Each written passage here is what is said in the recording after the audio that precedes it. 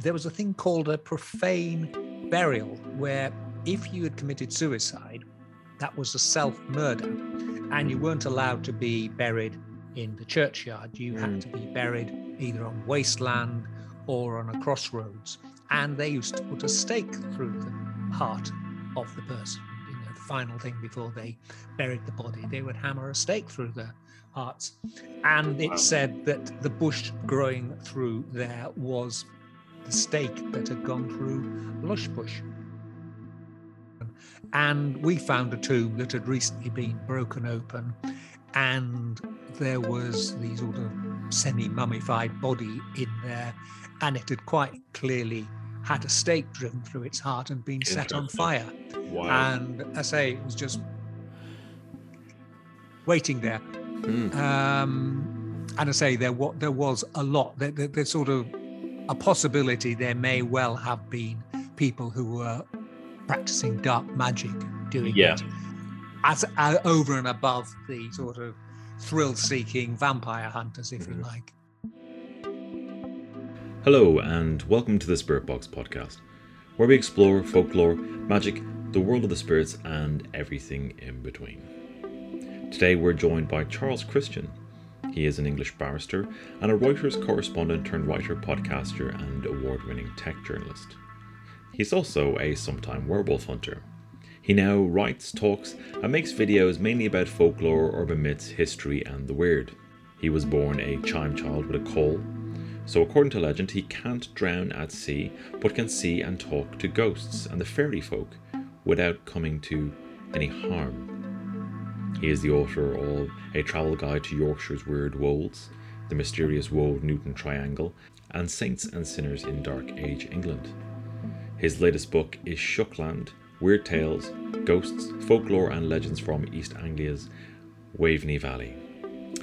And he's currently writing an almanac of real witches and sorcerers, along with other practitioners of magic black and white from the earliest times through to the modern era, which I know will be of great interest to the listenership of this show. Now, if you're fascinated by the weird, the unexplained and bizarre, then you're going to enjoy this road trip around the strange areas of the Wold-Newton triangles we mentioned, and some of the rather strange events that have occurred, which are really unmatched elsewhere in Britain. We talk about werewolves, as I've mentioned, and his grisly discovery while investigating the Highgate vampire. In the Plus show, we get into further detail around Charles' upcoming book on witchcraft. We get into the legends of the Woodwoes, England's analogue for the Bigfoot. And we wrap up with a really interesting discussion on the nature of folklore. It's a great show and I really enjoyed this conversation, and I think you will too. Now, if you want to hear the Plus show, you know the drill. Clicky linky below and come and join the Patreon. Not only will you hear this wonderful conversation in its entirety, you will also get the entire back catalogue of Spirit Box Plus shows. Now, one interesting thing that occurred while I was recording the show, well, I say interesting, actually was a massive pain in the arse. Zoom have changed the T's and C's and capped their free use limit at 40 minutes. So, yeah, that threw a span in the works a little bit. But we kept on, we persevered, and you got a great show out of it. So I hope you're going to enjoy that. If you want to find out more about Charles Christian's work, then check the show notes for links to his work.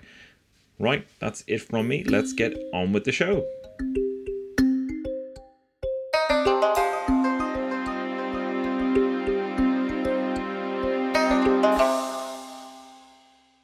Charles Christian, you're very welcome to the Spirit Box. Thank you, Dara.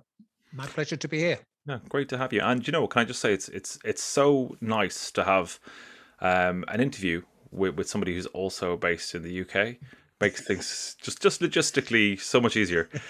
That's no shade on the guests from far-flung areas in the world, but it makes a pleasant change. You're very welcome. To get the ball rolling and kind of help orientate our listeners, could you give us kind of a brief overview of you and your area of interest and your areas of study? Right. Well, I'm one of those people who had a sort of life in two parts, because I was interested in the occult, ghosts, spooky things when I was a kid. And then along came the dreaded day job, and it all rather got pushed to the side. And then eventually the day job was in turn pushed to the side. And I was able to start pursuing it and taking a bigger interest in it, and went on from there. And it's one of those things, when I was at university, it's the sort of subject I'd have loved to have followed up, but long time ago, and there was no way, it's just long before all the interest and television paranormal shows and things. So there was absolutely no way you could make a living or anything. So I sort of went off into a different tangent and eventually became a legal and technology journalist. I'm a barrister by training. And I did that for a very long time and dabbled a little bit in writing about the paranormal and things of that nature. And then got an opportunity to work with a regular podcast and did that, and then did my own, and then started researching it more, and then got back to writing. I've always been a writer, obviously, as a journalist. And so I started writing and researching about folklore, and it's gone on from there. And now I'm a full-time writer on folklore and the weird. And I also do short YouTube videos about various topics as well. But that's it basically, I think, in a nutshell. Well, it does sound a familiar path in terms of that dual life, as it were. Yeah, occasionally in previous roles, I've had colleagues somehow find some of my other work, and they're like, "Is this you?" Not a bit weird, are you? Yeah, Yes. yeah. Yes. I've confirmed your suspicions. So I mean, you mentioned there kind of looking at kind of the weird and folkloric, and I might steal that as a tagline for season 2. That's a lovely combination. And you mentioned kind of in your youth, in your childhood, there was always an interest in these areas. And one thing I find interviewing people like yourself and more broadly who are engaged with the paranormal or the spirit or the occult in some shape or form, there seems to be a formative experience or a set of experiences that kind of set that in motion. And I was wondering if there is something like that for you. Where did this interest start? Was it something that triggered it? Yeah, it started. I mean, I grew up in a town called Scarborough, which is on the east coast of England, and it was an old house right down by the harbour. It was one of those houses that had been built up and added to over the years. So it had, in the words of H.P. Lovecraft, non-Euclidean geography. So you could find strange walls that were, a 6-inch wall with a 3-foot wall width on top of it, and passages that led nowhere, and walled off bits. And I say the house had been added to, sublet, changed around. So it was definitely an unusual property, spooky without definitely. We had a friend, my parents had a friend who was a sort of psychic medium, spirit medium, and she said she could detect the sound of heavy footprints marching about, footsteps marching about in the attics. And that, she knew nothing about the property, but many years previously, my great-great-grandmother, who ran the house, because it was on the seafront, she would put up fishermen, sailors who were trapped in the harbour by a storm and couldn't get back to wherever they were going and were looking for somewhere to stay. And they would wear the big, heavy sea boots that fishermen of that era would wear, sort of turn of the 19th to 20th century. So, I grew up with, I can hear dead men's footsteps above my bed. It was also an era when, it was the 1950s, so television wasn't so omnipresent. And, winters, nights, we'd all sit around an open coal fire, and parents and visitors and things would tell spooky stories and things. And I'd be sitting there listening to it all and taking it all in, and basically loving it, and intriguing me, and just the little tales here and there. And then there was a strange thing with my bed that used to shake. And my parents said it was just the wind hitting the house, which I could accept because the property jutted out from the rest of the street. But it was only years later, in fact, about the point where my parents had by then both died and we were selling off the property. And it suddenly dawned on me, once the rooms were all empty of furniture, that it couldn't have been the wind, because it wouldn't have shaken the bed the way it would have done. It was coming from the wrong direction. And so I always, have wondered since whether there was some form of presence making itself known, or whether it was just a pure coincidence. But I think it's fair to say I grew up in a spooky house surrounded by relatives and visitors who had bizarre, spooky tales, and decidedly they probably all get arrested as unsuitable parents these days for the sort of things they used to tell me. But we sort of heard. I grew up with that background. I mean, Right. one of the most bizarre ones was I was about to go off on my bicycle exploring somewhere, as you do when you're 10, 12 years old or something. And my grandmother was staying with us, and she asked where I was going. And I said, it's a place called Raincliffe Woods. And she went, oh, Raincliffe Woods.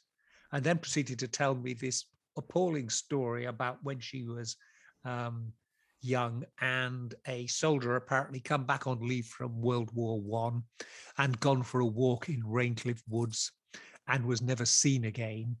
But they knew he had an apple with him because his mother had said, take an apple with you. Right. And years later, somebody spotted a apple tree growing in the woods and approached it. And at the base was a skeleton with the apple tree growing through its rib cage. And the suggestion was that he'd fallen down a cliff, injured himself or whatever, and had subsequently died, and the apple he'd been carried had grown and blossomed through his decaying body. So I didn't go to Raincliffe Woods that day. I thought, no. Give it a miss. Put the apple back, sat down. I just watched television, I think. Yes. It reminds me of a story. There's a place in County Mayo called Kylemore Abbey. It's a beautiful old abbey. And it remained a functioning abbey throughout the penal laws in Ireland, which was a remarkable achievement.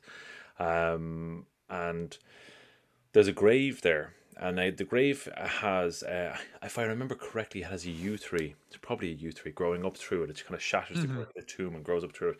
And allegedly, if I remember correctly, it's the grave of someone called Sean on Saggart. If I remember correctly. So if there's a Mayo folklorist, they can write in and chastise me for getting the details incorrect. But the story goes that, and it's just you've triggered my memory, that Sean on Saggart was a priest hunter, and there was a bounty on the head of Catholic priests during the penal laws, and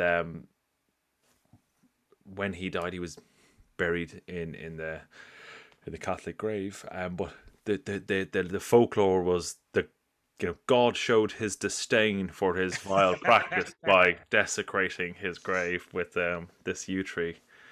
Yeah. Mhm. Yeah. I mean, there's a story, I got it in my book, Shuckland, about where I am now, which is in East Anglia. And there's a nearby town called Harleston.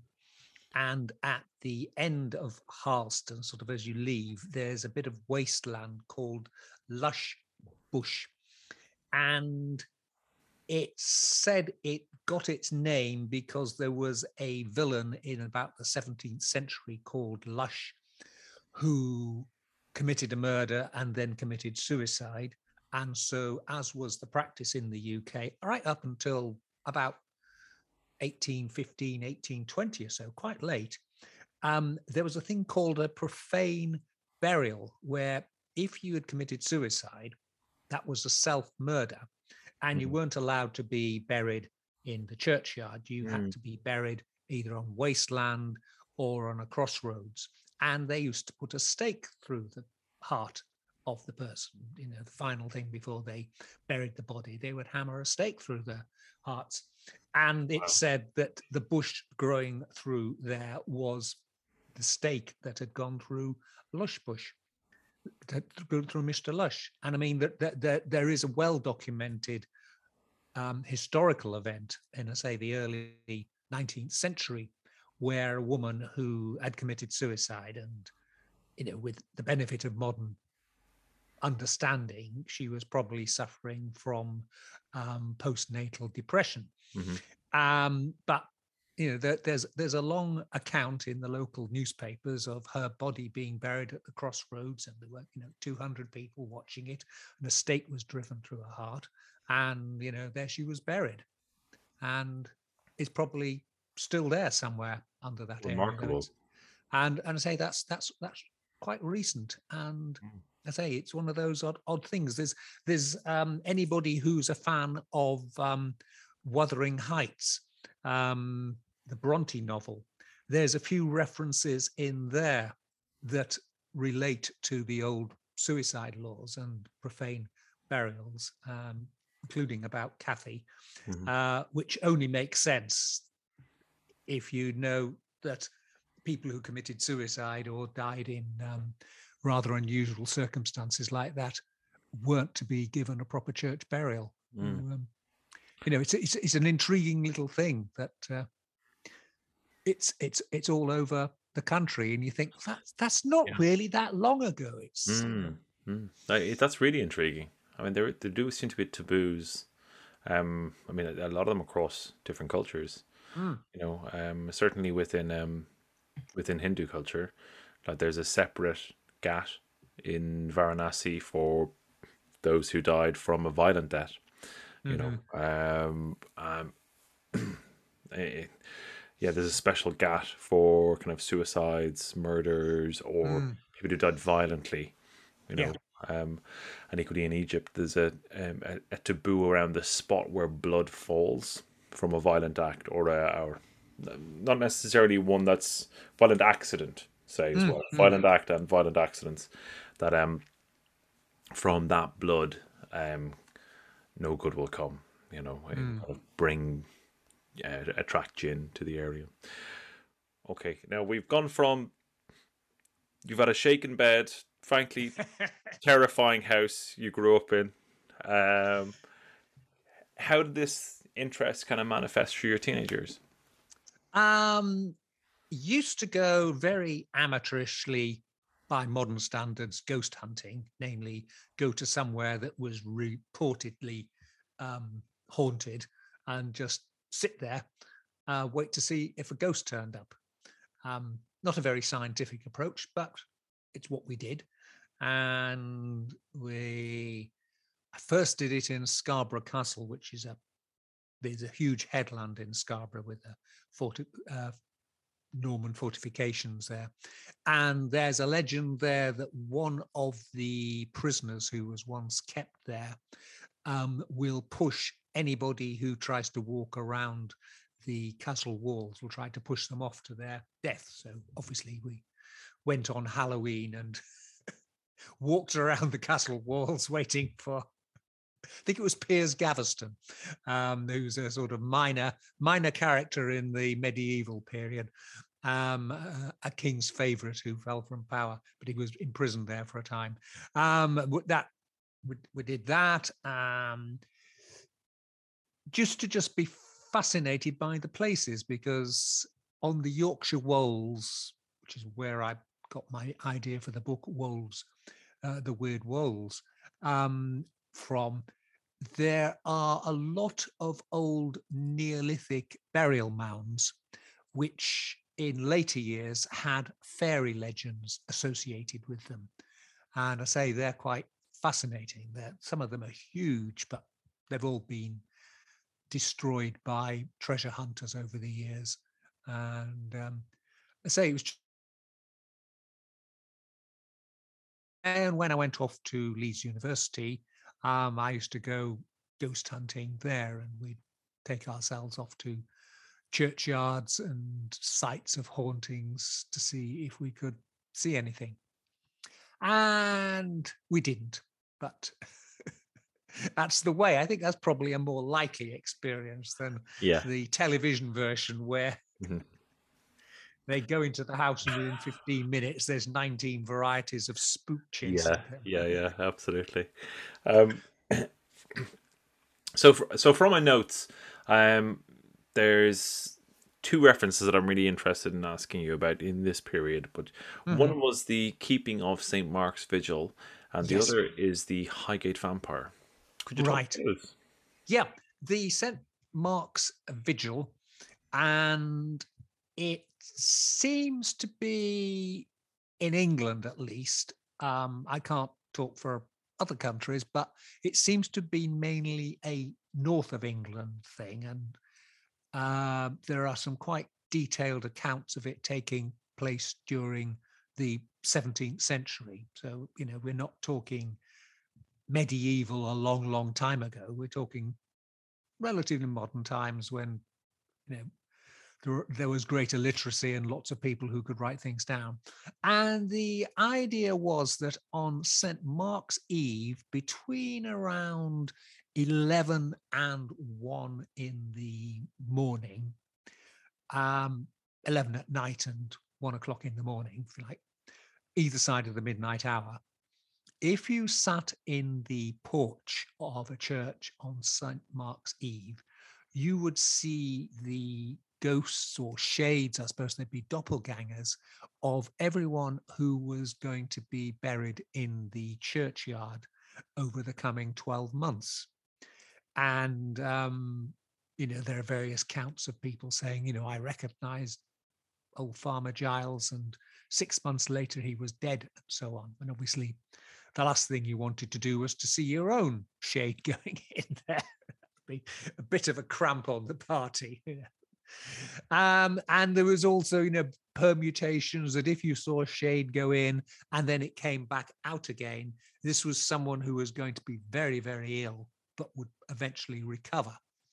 And we went to a churchyard in Leeds called St. Mark's.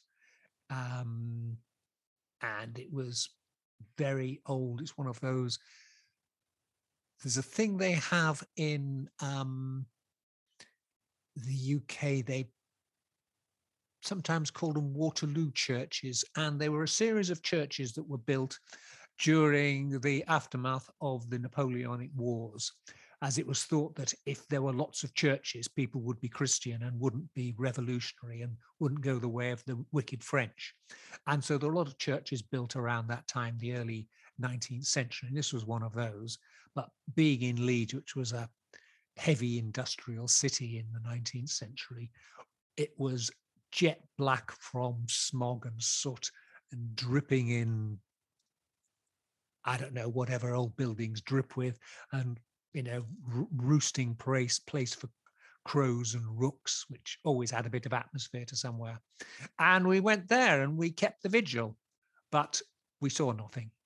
But it was only afterwards, elementary schoolboy era, we realized that the church was no longer used for active burials. So there wouldn't have been anybody going in there. It was a supply chain issue. Well, it was, exactly. Yeah. Funnily enough, Leeds University's part of the buildings are surrounding a graveyard. And there's one hall of residence, which is on cantilevers. So it's sitting on the graveyard wall and overhangs it both sides. And that's a particularly spooky place. But interestingly, I've now forgotten his name. One of the characters the Beatles used to sing about, he had a circus. It's in For the Benefit of Mr. Kite. That was it. And it's a reference to that. And the circus owner who's mentioned in that song is actually buried in that churchyard. It's one of the few tombs that have been preserved. And he was an equestrian. He used to do horse stunts. And interestingly, I think he was of Indian origin, as in Indian Mm-hmm. origin, and came over and, is notable, for one of the, not only being an early circus owner, but a circus owner of colour. Right. There. But anyway, we did that. And we did other exciting things. We went off to an old stately home where there's supposedly a ghost walks there of one of the few people in English history to have suffered the fate of being pressed to death. This was a thing where if you refused to give a plea in a trial, either guilty or not guilty, the court could order that you be crushed with large stones until you either did confess and give a plea or you died. And he chose to say nothing and died. The same thing happened to Giles Corey, who was one of the people accused in the Salem witch trials. He went the same way. And for the same reason, that if you were found guilty of certain offences, your property would be confiscated and your family would then be made homeless. Mm-hmm. But if you didn't give a plea, because in a lot of these cases, it was fairly obvious that even if you said not guilty, you'd still be found guilty and your property would be confiscated. Certainly in the case of Giles Corey and in the case of the one near Leeds, because he had committed murder in a sort of, had a mental breakdown and murdered two of his children. But if you didn't plea, then your property couldn't be confiscated. So they, nobly went away.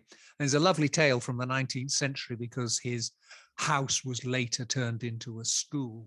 Mm-hmm. And a bunch of naughty schoolboys tried to raise his spirit by putting their caps and gowns in a large pile and then dancing round, calling him to come out. And supposedly he did do, and the kids ran away. And when they came back the next day, all their caps and gowns had vanished. Real sort of boy's own adventure. Fantastic. And tell me about the Highgate Vampire. Right. Well, this is a tale people either know or don't know, but back in about the first part of the 1970s, there were reports of Highgate Cemetery. And there's two parts of Highgate Cemetery. There's one part which is open to the public. That's where Karl Marx is buried. And then there's another part that is generally closed off because the tombs are in a lot more derelict state. Right. And they've got a lot of those mausoleums that the Victorians were fond of. They sort of cut into the stone and multiple burials and things of that nature. Very, very spooky. And as I say, lots of trees growing up through graves, a bit like you were talking about with the yew tree, same sort of thing. Everything, nature's overtaken it. And there were reports of a vampire being seen there and of attacking people. And it's muddied because two individuals involved in it very much made it a cause célèbre for them and to push their own little agendas. And one of them's now dead, but the other one is still going. And it's slightly sad that 50 years later they're still sort of going on their 15 minutes of fame of the Highgate vampire. But it spread, the story spread, and there were a couple of mass vampire hunts when sort of hundreds of people clambered over the gates and ran amok basically through Highgate Cemetery at midnight looking for vampires. And it did result in vandalism and tombs being broken open and things of that nature. I mean, I went there when I'd just moved down to London, and I went with a friend of mine, and we were both members of the Ghost Club that exists in London. And we found a tomb that had recently been broken open, and there was the sort of semi-mummified body in there, and it had quite clearly had a stake driven through its heart and been set on fire. Wow. And I say it was just waiting there.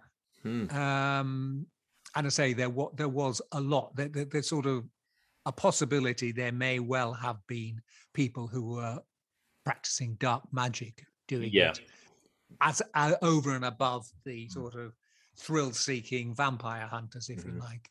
And I think the two coincided. Yeah, no, I can imagine. I mean, certainly magicians of a certain description do have a fondness for at least the soil from grave sites, let alone kind of bones and what have you. You've just sparked my memory that it actually wasn't Kylemore Abbey where the tree going through the grave was, but it's Ballintubber Abbey. That's the one with it never closed during the penal laws. Just to go back to the Highgate vampire, it does live on in history because one of the last great Hammer horror movies that featured Christopher Lee as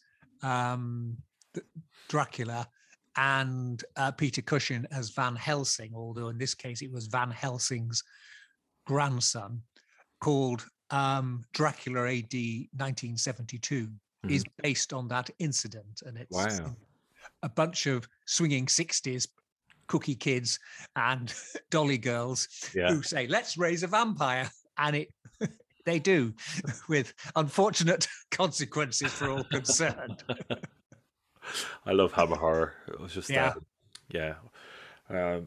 you're bringing back fond memories of some of those films. Now you mentioned the wolds. Yes. So are the wolds like are they kind of burrows? Is that what they are? No. The particular wolds, landscape. It's a particular landscape. It's limestone, and it tends to have a steep side at one end and then a gentle drop down at the other. And you can see the limestone most spectacularly on the Yorkshire wolds with Flamborough Head, which sticks out way into the sea and is a great white headland. But on the wolds, it was a very popular location in Neolithic times, and there were lots and lots. There were hundreds of barrows. There were the big ones, but there were also a lot of very small ones. Okay. And it's one of the greatest groupings of barrows in the country. though most of them have sadly been lost by, 4,000 years of ploughing. Sure. Being reduced.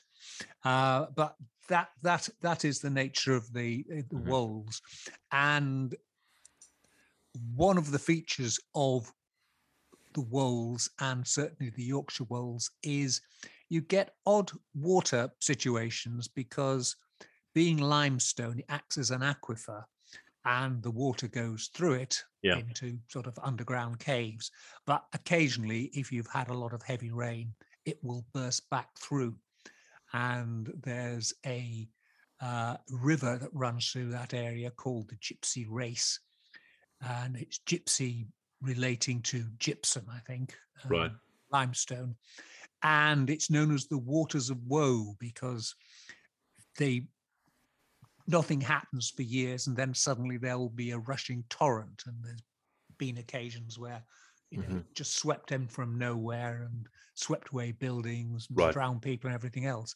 But it's since developed a legend that whenever there's a big event in English history, the Armada, start of World War One, start of World War II, somebody's assassination, etc., that the waters flow, which is why they've picked up this name, the Waters of Woe. But again, they've had that name since the 12th century, so it's been going on best part of 1,000 years that people have had this thing about it. I expect no doubt they'll be saying that, the waters flowed when COVID started. And I imagine so. When we voted for Brexit. So we were talking about the wolds and the River of Woe. And kind of pulling that thread a little bit, can you tell me a little bit about the Wold-Newton triangle and a little bit more about the ley lines and the ritual landscapes, that kind of stuff? Well, it was, again, sort of, I grew up in that area, and as a kid, I'd get taken out by my parents in the car on a Sunday in winter, and we'd travel around there to various stately homes and things and historical sites.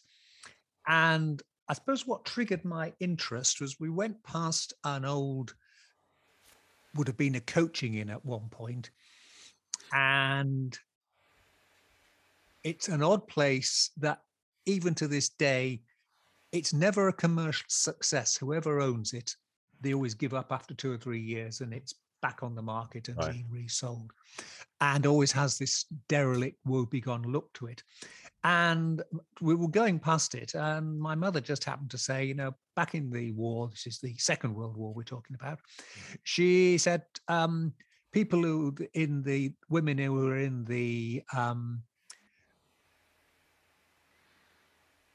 Royal Transport Service, whatever it was called, it was a service that women in the military did during the war, where they could drive trucks around and do non-frontline services.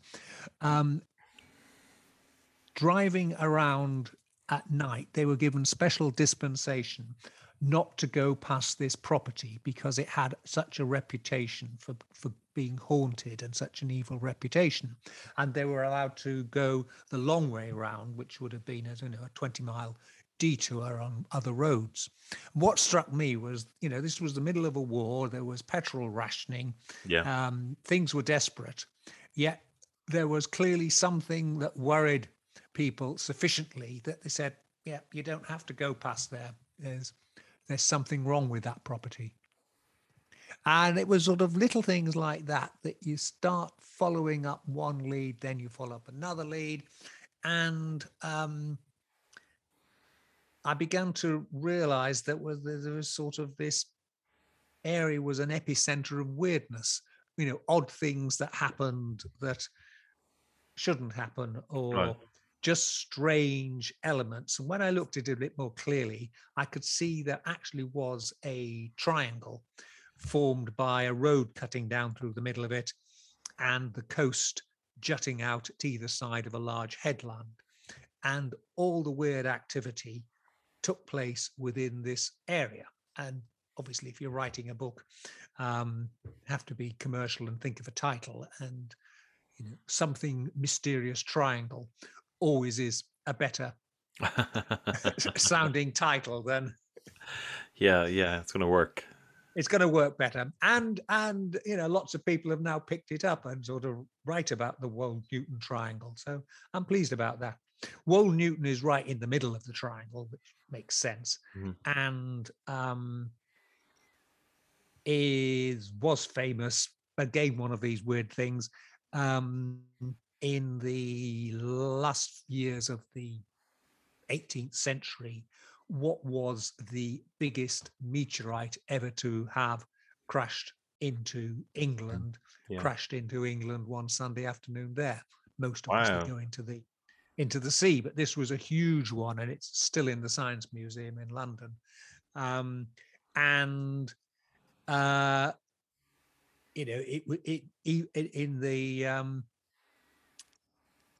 the early, the late years of the 18th century, it was a tourist attraction. The person whose land it fell on took it down to, he's one of these hunting and shooting squires of the sort that are around that era. He took it down there and had it on display in somewhere on Piccadilly in the centre of London, and charged people, threepence a time to go and look at it. So, it was a big thing. And the fiction writer Philip Jose Farmer, one of his sidelines was writing fictional biographies, writing realistic sounding biographies of fictional characters. So he wrote a biography of Tarzan, not as Tarzan's story, but assuming Tarzan was a real person. And he came up with this theory that there were 2 coachloads of gentry going through the Yorkshire Wolds when the meteorite came down, and the radiation from it gave them superhuman powers. And one of them went on to be the Tarzan family. Sherlock Holmes's ancestors were in there, and he built up this huge Wold-Newton family of people who were there. Got Mr. Darcy from Jane Austen in there, Scarlet Pimpernel's in there, and they're all there. And the coachman, one of them's a villain who later becomes,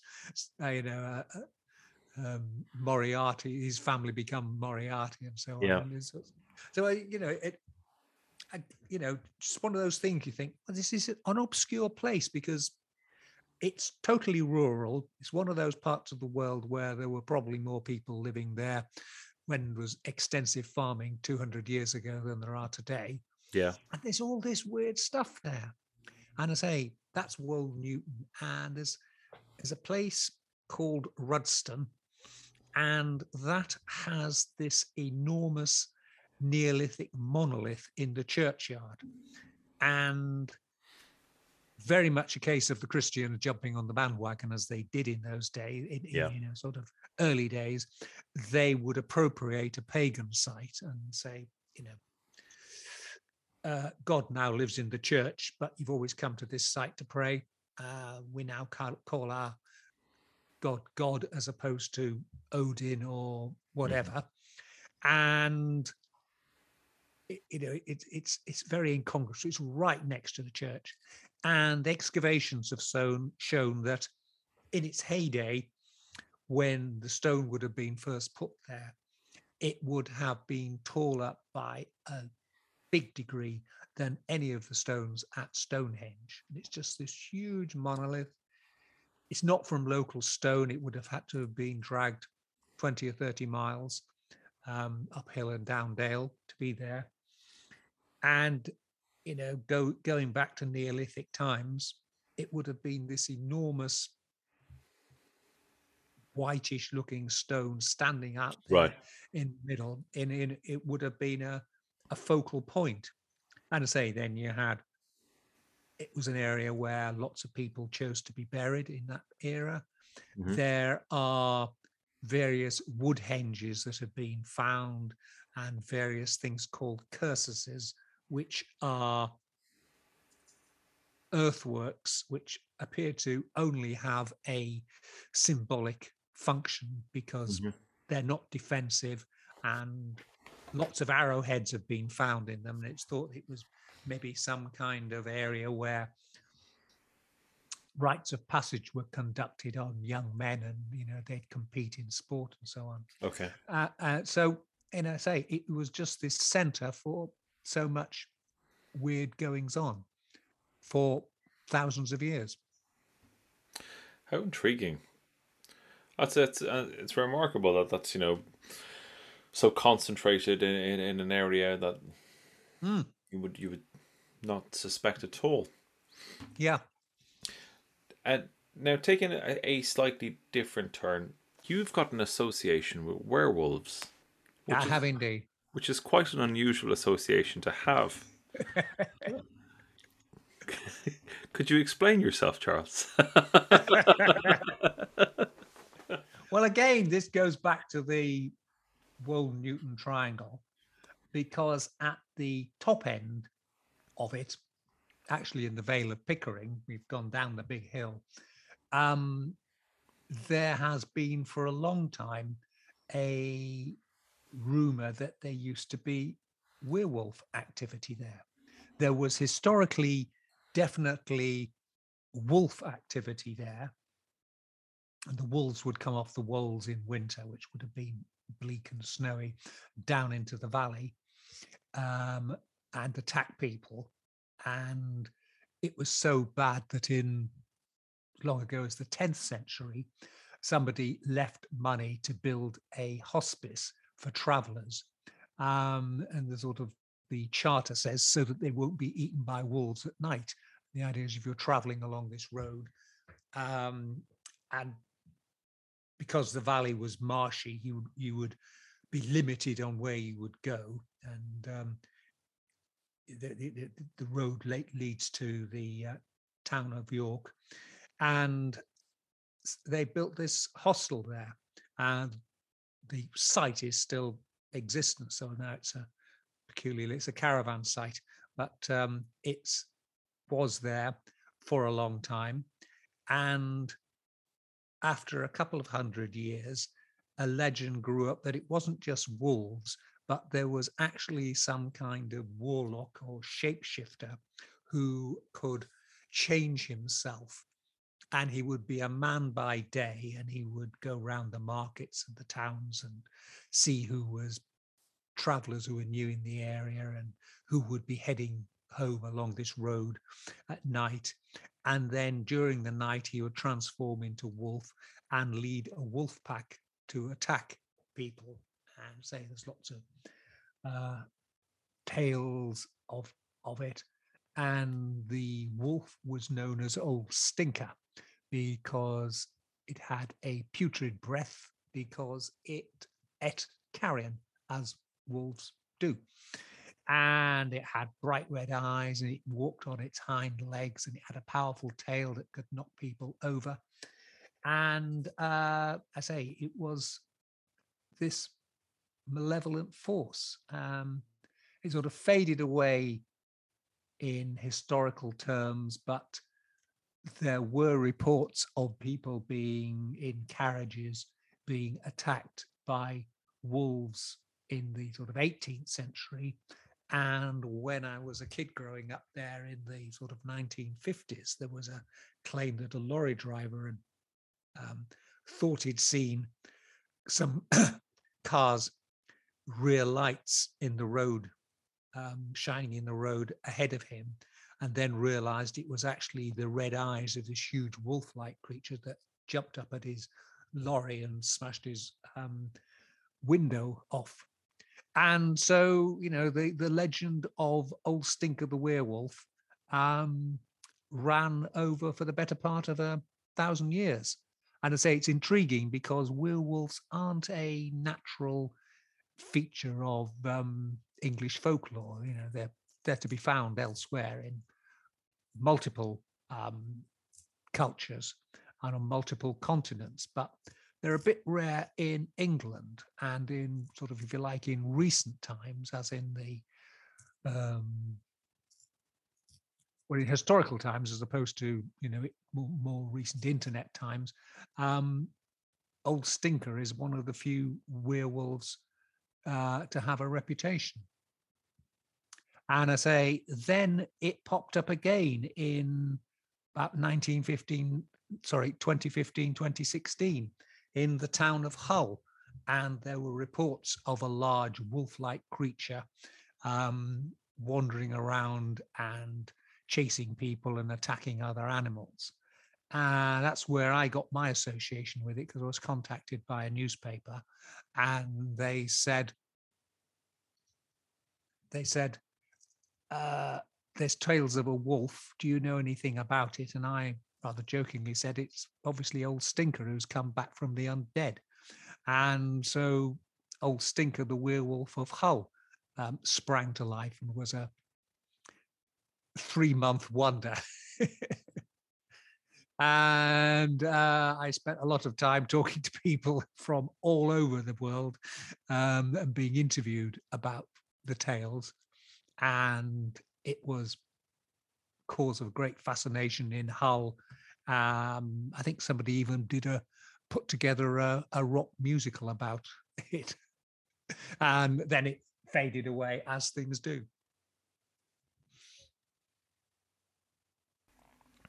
How remarkable! Old Stinker got his time in the limelight. Exactly. Yeah. Intriguing. I love it. And getting into kind of a little bit more, or I mean, staying with the broad canine family, and kind of moving into your work with the Black Shuck, the Black Dog. This is an area that I'm really, really keen to get your thoughts on and hear what your assessment of it is, and indeed kind of the local folklore and history in the area that you do your predominant body of your work. The Black Dog, the Black Shuck, turns up again and again in British and Irish, particularly fairy folklore. It turns up with jinn in Middle Eastern and Indian folklore. The Black Dog is associated specifically with jinn. Yeah, I'm just really interested to hear your take and your view of it. Yeah. Well, I mean, as you say, it's hugely prevalent in the UK, mainly on I suppose, on the east coast of England, all the way from the Kent marshes up through Essex and up through East Anglia, where I now live, and on up into Yorkshire. There is one suggestion that perhaps it may be connected with the Vikings, because these were the areas they raided and occupied, and black dogs and large wolves feature heavily in Viking folklore and mythology. Woden, I think, Woden has a large black wolf that accompanies him on his travels and things. And there is that suggestion. But, with Black Shuck, and the name is not just limited to where I am down here, but variations of that name are all over the place. And it's an intriguing one. Because as with the supposed werewolf that was in Hull, is it a supernatural creature, or are they feral creatures running wild, dogs that have turned feral and are scavenging Or is it just imagination and folklore that's, spreading the stories? The part of the world where I am, it's flat. There's a lot of water around there. You get mists, you get marshes. There's a whole raft of folklore about sprites and will-o'-the-wisps that will lead people astray across the marshes and things all across the east of England. And it's certainly an area where you could imagine that if you were walking home late at night and you saw some perfectly innocent black dog lunging past, you'd think it was spooky. So it's there's that element of it. The actual Black Shuck of legend, which is the town of Bungay, it's related to, which is about 3 miles from where I'm sitting now. Its big claim to fame was that during the middle of the 17th century, in the middle of a thunderstorm, it crashed into the local church and ran backwards and forwards, killing people, before rushing off and miraculously turning up 20 miles away at another church where it did the same thing, running backwards and forwards, killing people, and caused such havoc that the spire of the church fell down. Now, that then was reported in a sort of chapbook, equivalent of a Facebook posting, I suppose it would be, but a 16th century version of it printed, called a Strange Wonder. And it was all about Black Shuck. That was this huge, almost the size of a pony, shaggy, dog-like creature that spread death and destruction wherever it went. Was it a hellhound? Was it satanic? We're talking about the mid-16th century, when people certainly believed Satan and demons were real things. Or was it a natural phenomenon? Or was it, as seems most likely in the case of Bungay's Black Shuck, was it a misinterpretation of something? Because there was a thunderstorm taking place in Bungay, there was a thunderstorm taking place at the other site where it struck. And from the accounts, one of the people who was killed the description of his wounds sounds like somebody who'd been struck by lightning. It was also notable that the church tower was hit and the clock shattered and the mechanical parts came spiraling down. And it may well be that people in the clock tower fell down. Because it was a thunderstorm, there were a lot of people in the church, because church had a stone or lead roof. And at that time, most people lived in thatched cottages, and thatched cottages aren't safe places to be when there's a thunderstorm. So a lot of people taking shelter there, they were worried by the storm. And, was it even some form of ball lightning that went down the aisle, that hit the church and headed down the aisle and caused the effect?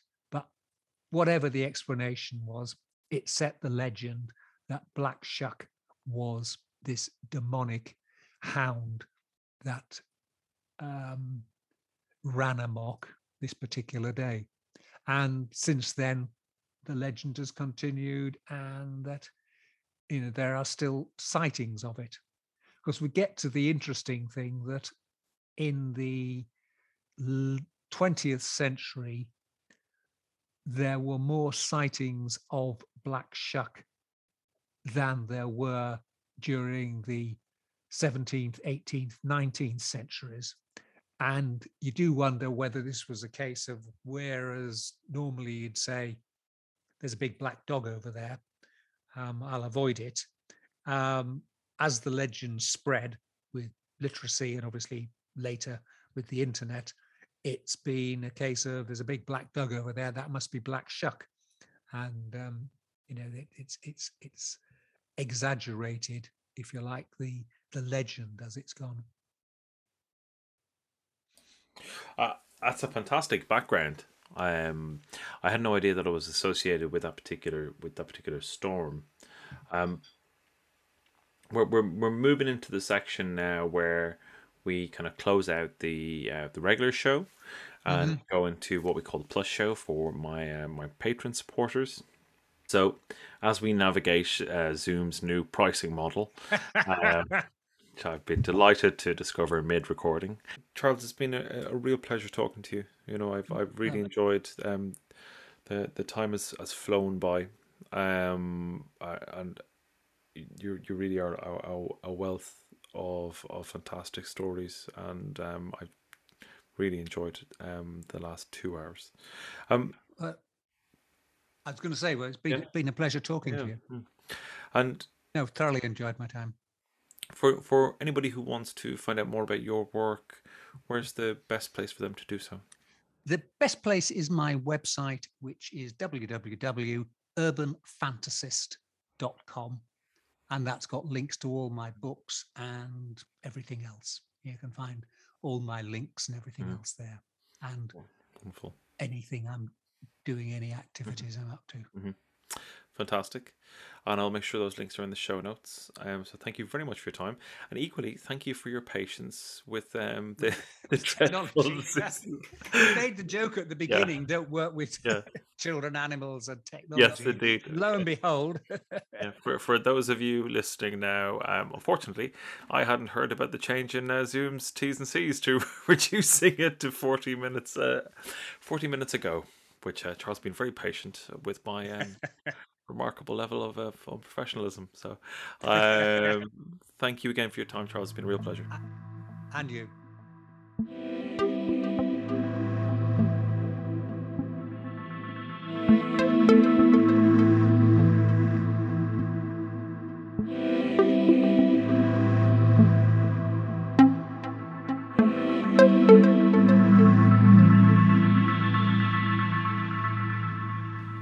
Thank you, Charles. I hope you guys all enjoyed that. I certainly did. It was a really, really lovely conversation. I love folklore so much. It constantly captivates me. Right, I'm going to wrap it up there. If you want to find out more about Charles, then check the show notes. You know what to do. I'm Dara Mason, and you've been listening to The Spirit Box. Take care and talk soon.